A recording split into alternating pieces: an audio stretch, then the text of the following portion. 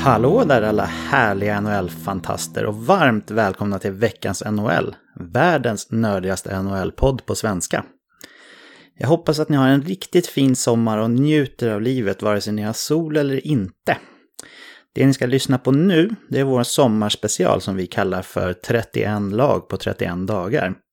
Vi släpper ett avsnitt per lag och dag under hela augusti månad. Det är jag, Patrik Andersson, tillsammans med David Kvicklund och Olof Sylvén som ni kommer att höra, precis som vanligt i den här podden. Första delen av varje lags avsnitt kommer att vara en genomgång av lagdelarna med betygssättning på varje lagdel, målvakter, försvarare och anfallare. Skalan som vi använder oss av är 1-10, där 1 är det sämsta laget i ligan på just den lagdelen och 10 är det bästa laget på just den lagdelen. Jag, David och Olof kommer att ge ut en varsin 1 och en varsin 10 för varje lagdel. Vi kan alltså inte sätta 2 10 eller 2 1 på till exempel backbetygen, utan det ska vara endast ett lag i topp och ett lag i botten. Då har vi då en skala som vi kan använda oss av för alla andra lag mellan 1-10. Vi kommer också att sia lite om vad vi tror för nästa säsong för respektive lag. Andra delen av varje lags avsnitt kommer att vara mer inriktad på poängproduktion för utespelare och hur vi tror att målvakterna kommer att prestera kommande säsong. Det här kan såklart vara spännande för alla att lyssna på, men framförallt är det otroligt viktigt att bygga sig en klar bild på hur man vill lägga upp strategin till sin fantasy-draft senare, där poäng är otroligt viktigt nästan oavsett format. Det här var en liten förklarande inledning och nu kommer du lyssna på en av 31 delar i vår sommarspecial. Kontakta oss via sociala medier eller på info@veckansnhl.se om ni vill komma i kontakt med oss och tipsa gärna era likasinnade vänner och bekanta om våran sommarspecial. Mycket nöje! 30 lag och mycket härligt snack senare så är det dags för vårt sista lag att prata om här i året 2019 års sommarspecial, killar. Anaheim Ducks. Hur känns det nu? Är det vemodigt eller känns det skönt? Eller hur känns det nu när vi kommer till sista laget att prata om här? Nej, men lite vemodigt men också kul. Vi har ju fått lite uppsving lyssnarmässigt här under sommaren, kan vi ju avslöja. Så att det känns skithärligt inför den riktiga säsongen nu och gå in med lite medvind. Ja, hur känns det för dig, David? Är du glad att du kan ta en liten paus här nu eller känns det vemodigt? Nej, men lite vemodigt. Det har varit ruggigt kul och härligt att se fram emot säsongen på det här sättet och lindra hockeyabstinensen. Så att det har varit härligt att spela in och hoppas att lyssnarna också tyckte det hade varit kul. Ja, det har ju tagit mycket tid av oss den här sommaren, våran sommarspecial. Så jag hoppas att jag har med på tåget och köra en igen nästa år. För jag har haft det jäkligt roligt och för mig känns det lite vemodigt här med att prata om det sista laget ut då i våran 31 lag på 31 dagar. Men det är som det är. It is what it is, som de brukar säga i over there. Så vi går väl in helt enkelt på här vad Anaheim har tappat för spelare till att börja med sedan säsongens slut. Och det är två riktigt stora pjäser fysiskt i Jake Dotchin och Andrei Suster. Och en stor profil i klubbens historia i Corey Perry, som jag faktiskt har vunnit Hart Trophy under sin tid i Anaheim Ducks. Man har plockat in några nya spelare också i form av Nicolas Deslauriers, Andreas Martinsen, våran norske vän, och Michael Del Sotto. Och sen tog man ju också in stärkte upp målvaktssituationen lite grann med en kanske tredje målvakt eller så i Anthony Stolarz.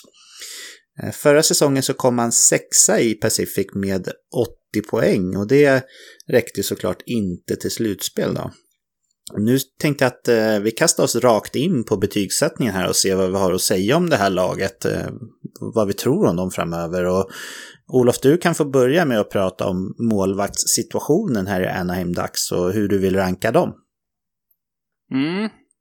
Målvaktssituationen i Ducks ser ut som följer. Vi har Ryan Miller, vi har John Gibson och jag nämnde Anthony Stolarz som fick packa väskan än en gång här när han blev tradad iväg till Ducks. Och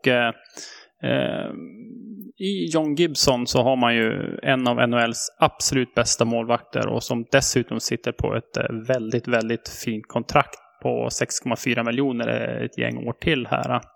Bakom honom har vi veteranen 39-årige Ryan Miller då, som jag tycker är ett bra alternativ bakom Gibson. Gibson är ju tänkt att ta ganska många matcher här i Anaheim, och bakom Miller har vi då också, som du nämnde Patrik, Anthony Stolarz. Så att överlag så tycker jag att det ser väldigt, väldigt bra ut på målvaktsfronten då, och det enda frågetecknet är väl kanske hur pass bra Ryan Miller håller ytterligare en säsong. Men jag tycker ändå att det är en målvakt som har gjort många säsonger i NHL, och han har mycket rutin, och jag tycker ändå att han är en hyfsat stabil pjäs bakom John Gibson.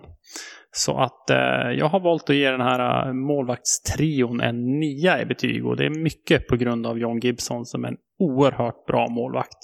Men för att nå det högsta betyget så behövs det en bättre backup. Mm. Ja, men det är väldigt högt betyg. Snubblande nära bäst i ligan helt enkelt. Om vi frågar dig då, David, hur går dina tankar? Ja, jag är också positivt inställd till den här målvaktssidan. Jag håller med om att Ryan Miller är trots sin ålder en klart duglig backup. Och John Gibson visade ju i fjol när Anaheim under säsongen var bedrövlig att han faktiskt skulle rädda laget från många förluster, särskilt på hösten då, där laget spelade dåligt men ändå hängde med hyfsat i tabellen.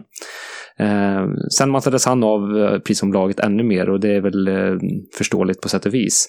Men han har en hög högsta nivå och även en allt bättre lägsta nivå. Det är väl det han har förbättrat framförallt, tycker jag, senaste säsongerna.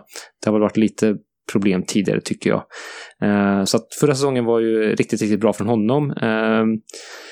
Jag kanske behöver se John Gibson ännu mer, eller ytterligare en säsong, för att höja betyget högre än vad jag nu sätter. Men jag ger laget en 8, vilket är ett riktigt bra betyg också då.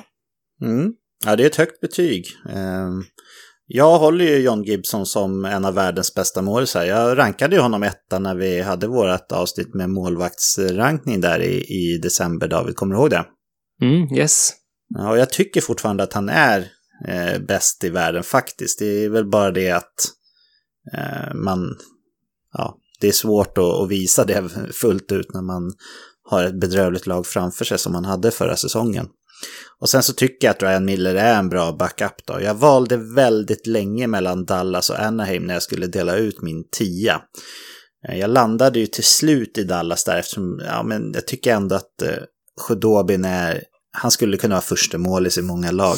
Det skulle inte Ryan Miller kunna vara. Han är bättre som backup i den åldern han har kommit till. Så i och med att jag landade min 10 hos Dallas då, så förstår ni säkert för det här laget att det blir en 9 för mig när det kommer till Anaheims målvaktssituation, som man ska vara väldigt, väldigt nöjda med. Jag tyckte det var smart också att ta in en tredje målis här i Stolarz som ändå har en viss erfarenhet från NHL, för det är ju inte troligt att både Gibson och Miller kommer att vara skadefria hela säsongen, så jag tyckte man gjorde det lite smart där faktiskt. Om vi hoppar vidare till backsidan här då, vad vill du ge dem för betyg, David, och hur går ditt resonemang? Ja, det här är ju en lagdel som har tunnats ut rejält senaste säsongerna av. Det har försvunnits fina namn ett efter ett annat här. Sami Vatanen, Shea Theodore, Brennan Montour och Marcus Pettersson har ju alla de här försvunnit, och det var ju ändå, det är bra backar, och de har ju inte ersatts egentligen på särskilt bra sätt, eller alls egentligen, skulle jag kunna hävda. Kvar finns ju då Hampus Lindholm och Cam Fowler inte minst, som ju fortfarande är riktigt, riktigt bra backar, och Hampus Lindholm är ju fortfarande utvecklingsbar fortfarande. Båda de två har ju dragits med långtidsskador till och från i flera säsonger i rad egentligen också, så att de måste ju vara hela och friska för att det här ska falla på plats spelmässigt för Anaheim, som har en ganska tunn backsida i övrigt, skulle jag säga. Så viktigt att de är skadefria, och backsidan och betygsmässigt så landar i de två backarna drar upp betyget. För i övrigt tycker jag inte att det är så himla roligt alltså. Josh Manson är ju helt okej. Jakob Larsson är ung och utvecklingsbar, och sen är det lite utfyllnad utöver det. Så att jag landar i en 4 i betyg. Ja, men en fin genomgång. Hur går dina tankar, Olof? Ja, väldigt likartat. Jag har valt att ge den här backsidan en 5 i betyg. Som Kvicken säger, det finns ett par duktiga pjäser i Manson, Fowler och Lindholm här, men sen är det ganska tunt bakom det, så att Nej, det är en backsida som kommer att få dra ett stort lass kommande säsong här om det ska gå bra för Anaheim. Så att vi får se hur det går. Men min 5 är fastgjuten. Ja, jag fattar inte riktigt vad som har hänt här egentligen. För det var bara några år sedan som man såg på Anaheim som en typ topp 3-uppsättning backar i hela ligan. Och om inte jag minns helt fel då, så var alla de här backarna som man hade då egendraftade också. David, du brukar ju vara lite Rainman på sånt här. Visst var det så? Jo, det är det. Ska vi komma ihåg något av ett budgetlag och har varit det med backabandet också. Så att det är så man har byggt laget framgångsrikt genom draft. Men där har man slarvat bort onödigt, tycker jag, hastigt. Ja, jag tycker slarvat är ett riktigt bra ord där. För man har inte mycket kvar att visa för alla de här backarna som man har bytt bort då. Adam Henrik är väl mer eller mindre den mest framstående. Och det är ju inget bra betyg, tycker jag i alla fall. Henrik-traden kom väl ganska lite grann för att de ville göra en push i slutspelet och de kände att fönstret höll på att stänga. Så att jag kan delvis förstå den, men det är klart att i backspegeln så var det ingen bra trade för Anaheim att hiva iväg vattnen mot Henrik, det tycker jag inte. Nej, men det är fortfarande en av de bästa traderna de har gjort när det kommer till deras fina backcore som de hade. Så, men underbetyg där. Jag är väldigt besviken på hur man har hanterat de här backarna. Man har en riktigt bra back kvar i laget och det är Hampus Lindholm. Problemet där är att han producerar ju aldrig poäng i någon högre utsträckning och jag tycker att Cam Fowler är också bra då, men tittar man på hans underliggande siffror så har han ju alltid varit en liten sån här nästan Rasmus Ristolainen hackkyckling. Han har ju inte fina siffror i den avancerade statistiken, varken när det kommer till kontrollerade zon entries eller hur man tar sig ur egen zon och så heller. Så Cam Fowler, han är väl bra men inte mycket mer. Och Josh Manson är helt okej. Men efter det tycker jag att det är riktigt dåligt. De är undermåliga resten av backarna skulle jag vilja säga. Jag har gett en 3 i betyg, men det var närmare en 2 än en 4 ska jag säga. Rolig story om Josh Manson. Han är ju son till Dave Manson. Det kanske ni har koll på. Dave Manson är ingen hockeyspelare, så här får du faktiskt uppdatera Dave Manson var ju en gammal storspelare kan man säga, och med storspelare så säger jag att han var stor, han var liksom ett råskinn, men hade ändå en viss offensiv uppsida och hade framförallt ett fruktat slagskott, men var ju också en slagskämpe.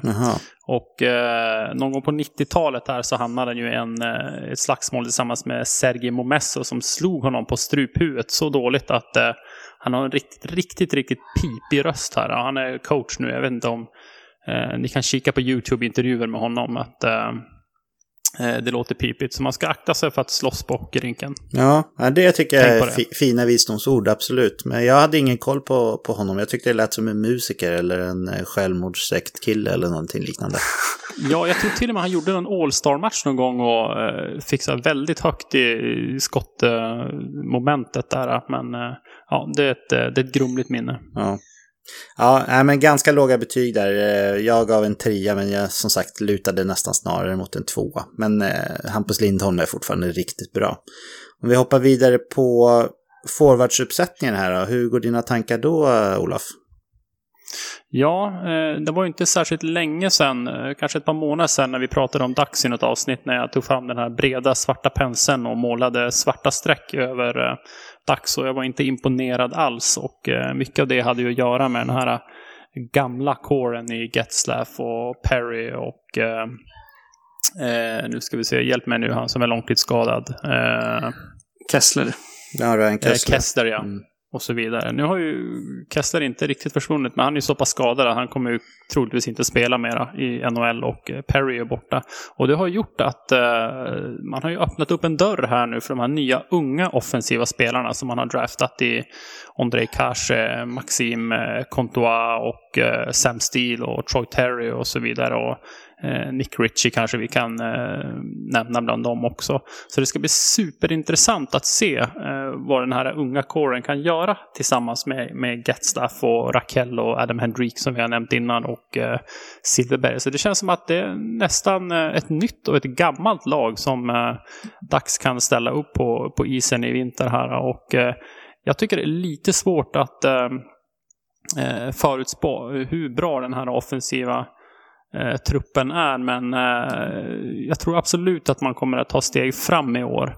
Inte bara på grund av att de här nämnda spelarna som har försvunnit, men också mycket på grund av att det var ju väldigt tydligt att coachen fungerade inte förra gången. Jag läste ett uttalande av Rickard Rakell här när han sa att förra säsongen kändes det som att det var vi spelare mot tränarna. Nu kommer ju istället Dallas Eakins in här som har varit coach för San Diego Seagulls och tränat många av de här unga talangerna. Så att där finns det ju en förutsättning för att det skulle kunna bli väldigt bra här. Dessutom så har de ju mer eller mindre utlovat att det kommer bli lite offensivare spel också i Anaheim i vinter här. Så att jag tror att potentialen finns här för att ta steg framåt. Men många av de här unga spelarna är för unga fortfarande. Så att mitt betyg till forwardsidan här, det blir en 5. Ja, men fin genomgång. Hur går dina tankar, David? Ja, det här är ju precis som några andra lag i ligan en lagdel i Anaheim som också drogs med stora skadeproblem, precis som backsidan ju har gjort sina säsongerna. I fjol så hade vi Rickard Rakell borta ett gäng matcher, Ondrej Kase missade ju stora delar av säsongen också. När han var väl i spel så spelade han ju bra, så att det finns ju ett sparkapital. Sen Getzlaff vet vi alltid bränner 20-25 matcher, så har det varit i alla fall senaste gängen åren här, så att vi får se om han kan hålla sig skadad för den här säsongen, för det är nog ganska viktigt, för på centersidan tycker jag det är ganska tunt. Sam Steele är ju ett namn jag vet att man tror väldigt mycket på, hoppas mycket på framförallt, och det kommer också vara en nyckel att han kan ta ett kliv fram, för att Adam Henrique visade under fjolsäsongen att jag ska inte säga att han är slut, men det har rasat ganska snabbt nerför där, och det är i kombination med att Ryan Getzlaff är borta ganska mycket, får vi anta då, stora delar av säsongen i skador, så att centerpositionen står och faller tycker jag ganska mycket att Sam Steele kan ta ett rejält kliv framåt här. Sen Rickard Rakell hade ju inte någon vidare fjolsäsongen när han spelade heller, så det tror jag faktiskt, och det tror jag att han kommer vara bättre i år och visa bättre offensivt spel, så att ett sparkapital. Men den här, som sagt, jag instämmer med Olof i övrigt att det är många unga spännande namn som under Dallas Eakins ledning kanske då kan finna mer trygghet i sitt spel och få förtroendet och kunna leverera. Men jag instämmer med Olof i att det kanske är något år bort innan de är framme. Så att jag ger en 4 i betyg. Ja, jag håller med dig där, David. Jag har också gett en 4 i betyg, men hade vi haft något slags potentialbetyg istället för här och nu betyg, då hade det varit betydligt högre, för det finns, ni har varit inne på dem, alla unga fina namn här, och så har vi Max Jones också då, som jag tror ganska mycket på.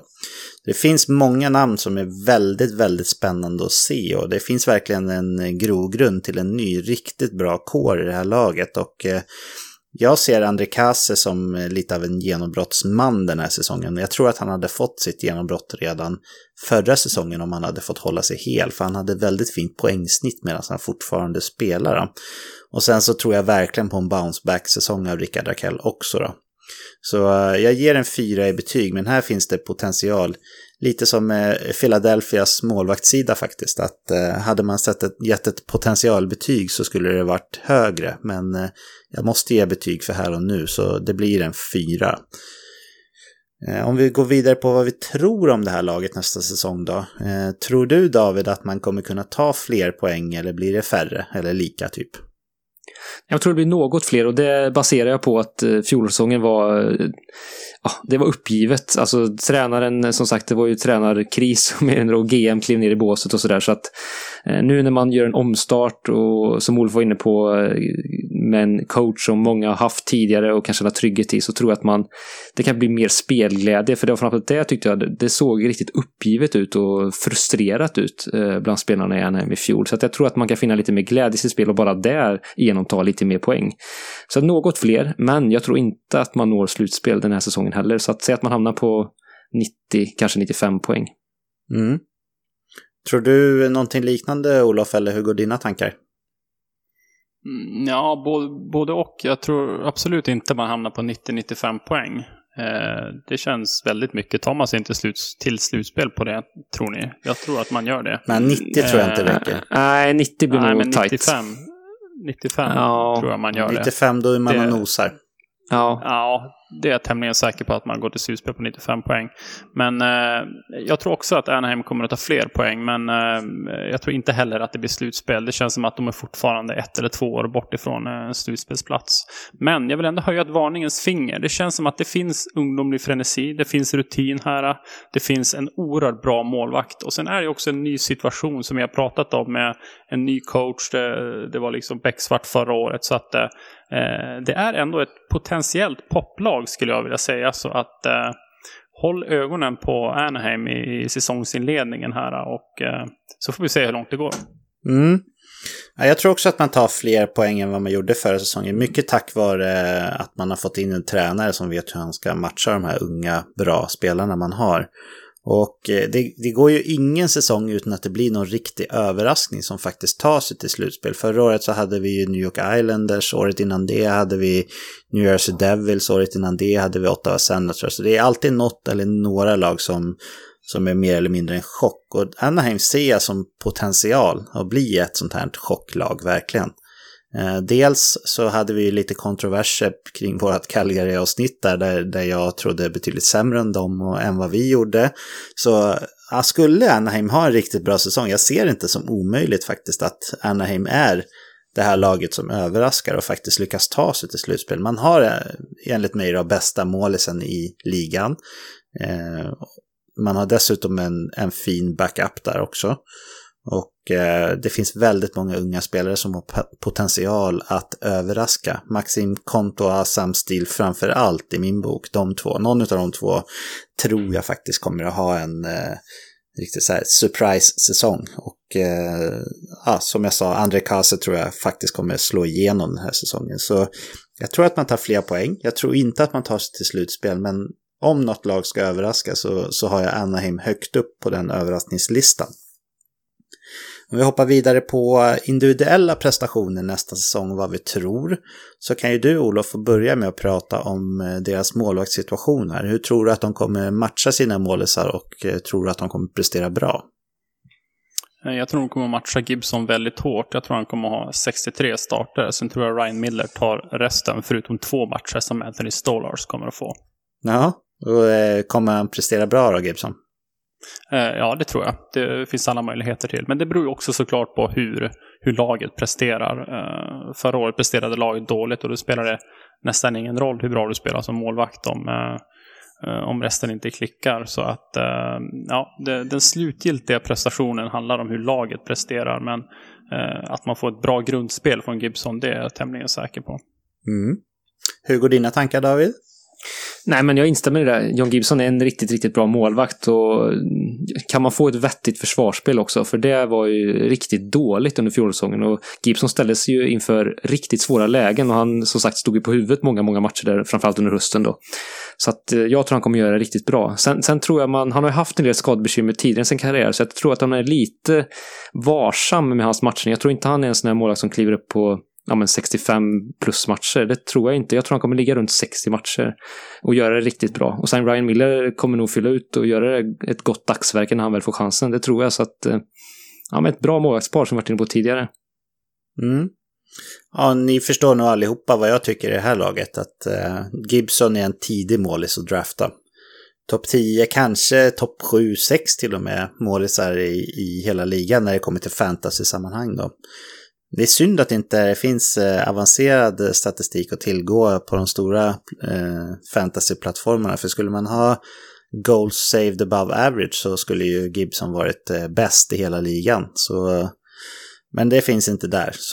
Men det visar ändå att han har en potential som är otroligt, otroligt hög. Jag tror väl kanske att det är ungefär någonstans i era trakter också att Gibson startar lite drygt 60 matcher. Men glöm inte att streama in Ryan Miller när han får stå, för han brukar faktiskt göra det riktigt bra när han står också. Det kan vara ett vinnande drag framförallt om du kör en head-to-head-liga där det är veckomatchups, för då är det fint att ha Miller de matcherna han får stå. David, vi hoppar vidare på backarna här. Hittar du något namn på din lista som du tror kommer göra över 30 poäng nästa säsong? Ja, jag tror att Hampus Lindholm kommer göra över 30 poäng. Han är framförallt en defensivt skicklig back med riktigt bra första pass, och de sitter ju alltid på klubbbladet. Men jag tror han kommer hitta fram till andra spelares klubbblad också, och därmed göra en hel del assist den nästkommande säsongen. I fjol så matchades han lite mer powerplay också, så att det ska bli spännande att se om han kan få göra det ännu mer. Då tror jag att det kan bli ytterligare lite poäng mer på grund av det, eller tack vare av det, ska vi säga. Så att det blir spännande att se. Så att jag tror han kommer göra 9 plus 28, så 37 poäng. Ja, 37. Jag har faktiskt satt 38 poäng på Hampus Lindholm, och då har jag fördelat det på 6 mål och 32 assist.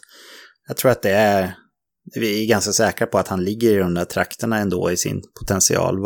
Vart sätter du Hampus Lindholm, Olof, nästa säsong?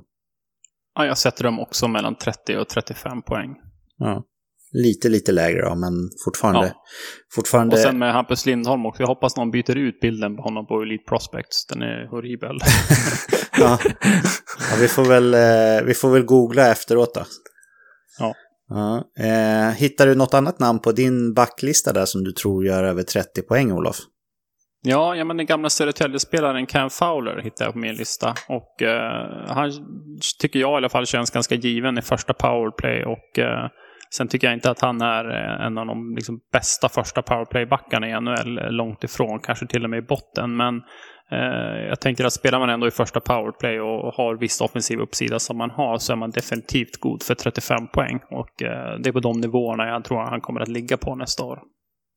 Ja, som första powerplay-back då håller jag honom också väldigt långt ner i ligan, helt klart. Inte riktigt i Nick Ledder-klass, men inte så långt över heller. Vad tror du om Cam Fowler nästa säsong, David? Ja, han som sagt, i den här tunna backsidan så kommer han få mycket förtroende, och han har en bra skridskåkning, även om han börjar bli tåren kommen och den kanske blivit lite sämre. Inget jättebra skott, men helt okej passningsspel som brukar kunna minna ut en hel del poäng då. Så att jag tror han kommer nå över 30. Jag tror han kommer göra 7 plus 29, så 36, och strax under Hampus Lindholm då.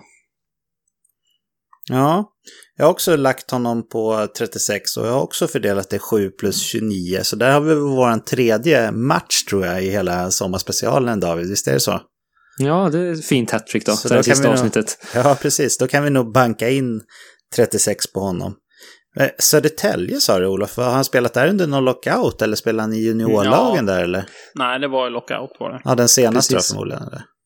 Ja, jag tror det. Det måste det nog ha varit. Okay. Ja, det måste det ha varit.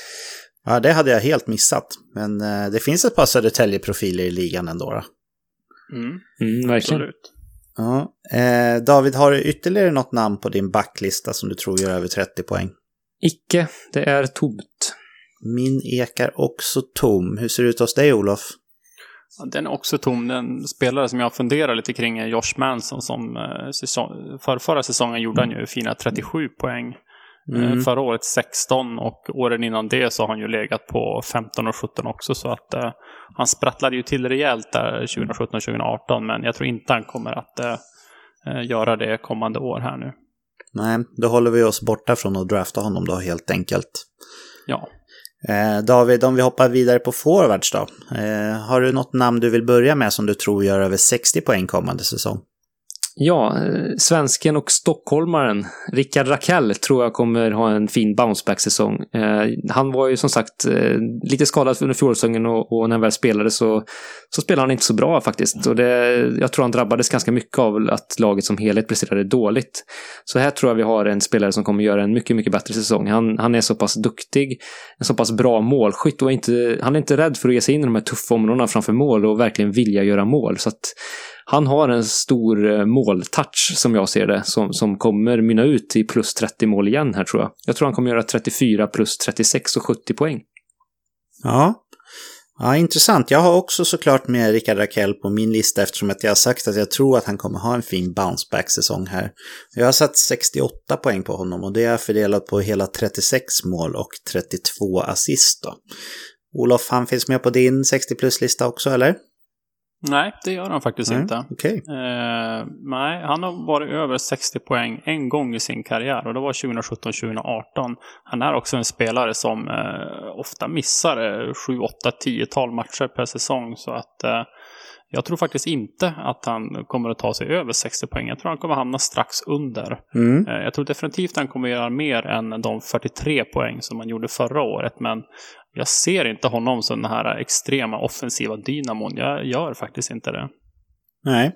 Nej, du har ju siffror att backa upp det med, så jag kan inte klandra dig. Har du något annat namn då du tror gör över 60 poäng?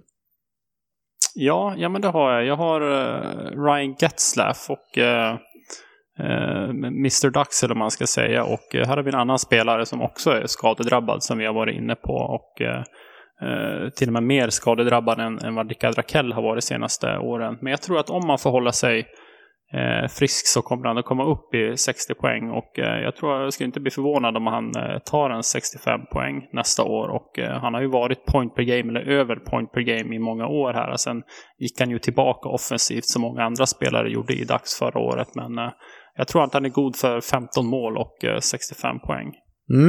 Jag har också satt 15 mål på Getzlaf, men jag har kryddat på mina assista lite grann till 58, så jag har satt 73 poäng på Getzlaf.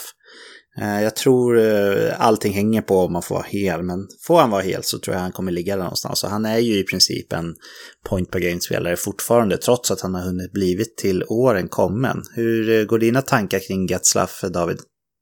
Ja, jag copy-pastar din målkolumn där. Så 15 mål tror jag också, och 52 assist och 67 poäng. Och som sagt, det hänger på om man kan vara skadefri. Och det är också en spelare som spelar mycket på inspiration. Så att kan nu Dax vara lite mer ett lag som vinner lite mer matcher, ha lite skönare feeling i omklädningsrummet kanske, och lite bättre go i laget helt enkelt, så tror jag att Getzlaf kan trivas väldigt bra i den miljön, och det kommer synas på isen också. Det är min spådom här då. Så att ja, kan han få frisk här så han kommer också vara väldigt viktig. Alltså det är den första centern fortfarande som leder laget i alla situationer, så att enormt viktig för lagets prestation som helhet, och väldigt skicklig passningsspelare såklart. Ja, det är väl lite Hugh Thornton light här över Getzlaf, tycker jag. Och med det menar jag att det är inte säkert att Getzlaf behöver mattas av så mycket, även fast han blir äldre, just eftersom att han har sin otroliga passningsskicklighet och spelsinne på samma sätt som Big Joe har kunnat överleva i ligan länge då. Han lever inte på sin fart direkt, Getzlaf. Det har han aldrig gjort, även när han var som bäst. Har vi ytterligare något namn att krydda med från din lista, David? Ja, din favorit, Ondrej Kase, plockar jag in här också. Skönt att han kom där, annars hade jag behövt droppa. Ja, det har varit jobbigt, va? Nej, men han, precis som du var inne på Patrik tidigare, visade ju glimtvis när han var skadefri i fjol att här har vi en spelare som han är redo att blomma ut. Så att jag hoppas att han har liksom överkommit de här skadebekymren han haft och kan plocka ihop en hel säsong, för då tror jag kan bli riktigt bra. Sen hänger det också mycket på, han har ju också matchats lite sparsamt, tycker jag, lite konstigt nog, för jag tycker han har presterat tillräckligt bra för att få mer speltid, så det ska bli spännande att se hur Delasikins ser på Kases förtjänster. Så att, men jag tror han kommer göra 27 plus 33, så nå upp till 60 poäng. Ja, Olof, hur går dina tankar? Jag tänker att jag får avsluta med Kase här. Ja, nej, han är inte med på min 60-plus-lista. Jag tror han kan göra en 50 poäng, men jag tror inte riktigt han är redo för de höga siffrorna. 60 poäng i år, det tror jag inte. 50 poäng? Kyss mig baklänges. Ja. Jag tror ju som sagt att det här blir Ondrej Kases coming out party-säsong. Jag ser honom som Anaheims bästa offensiva spelare redan nu. Och jag är tämligen säker på att han kommer att ta hem den interna poängligan också. Jag har satt 75 poäng på Ondrej Kase och fördelat det på 40 mål och 35 assist. Så, du som ju sa att du inte hade någon hot take på Anaheim Ducks. Ja, men jag tycker ändå det är lite av en hot take. Alltså, jag vet inte. Det kanske är bara jag som har blivit frälst då, men vilka spelare håller du som bättre än honom i Anaheims forwardsuppsättning då, Olof? Ja, men Getzlaf, om man får vara skadefri, då tycker jag fortfarande man kan säga att Getzlaf är bättre. Det tycker jag. Och vem ska göra målen då?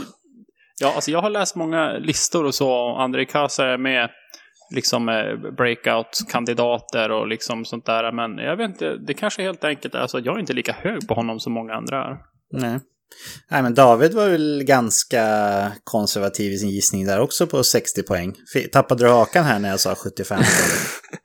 Nej, det ska jag inte säga att jag gör. Han har mycket spel i sig. Sen ska vi se om man kan sätta ihop det till hela säsong. Det har han faktiskt inte gjort. Han har ju varit lite ojämn i sitt spel också. Och som jag är på, kanske... Han är ju ung. Han har ju inte hunnit sätta ihop en hel säsong. Nej, visst, så är det ju. Så att visst, framtiden är för sig.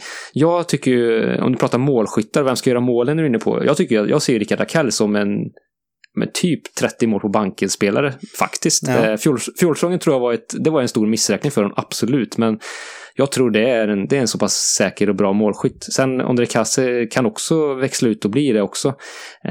Så att ja, han är ju 23 år, jag vet inte, de är väl typ Rakell, han är väl något år, ja, de ligger ungefär samma ålder då. Han är väl några år äldre än Rakell, va? Ja.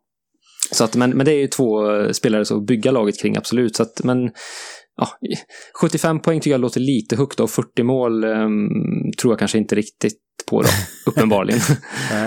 Nej, men det känns skönt. Det känns ju inte som ett osannolikt scenario att det är Knivsta Hockeybags, alltså mitt lag i våran fantasyliga, som kommer landa Ondrej Kase i årets draft då, eller vad säger ni? Nej, ja, jag kommer inte att jaga honom. Nej, jag förstår det. 50-poängsspelarna jagar man ju inte efter, eller hur? Ja, det blir inte särskilt mycket ankjakt för mig överhuvudtaget, men det kanske ni har listat ut vid det här laget. Ja, jag ser ju Gibson och Kase som 2 stycken spelare som jag absolut har väldigt högt på min radar. Rakell, Getzlaff, lite längre ner, men fortfarande väldigt draftable, om det är ett ord. Därefter så är det skralt alltså. Jag är inte supersugen på Hampus Lindholm eller Cam Fowler eller Sam Steele eller någon av de andra i årets draft. Då har man en keepersliga så finns det många intressanta namn här, framförallt på forwardsidan med Sam Steele, Troy Terry, Maxim Comtois, Max Jones och så vidare.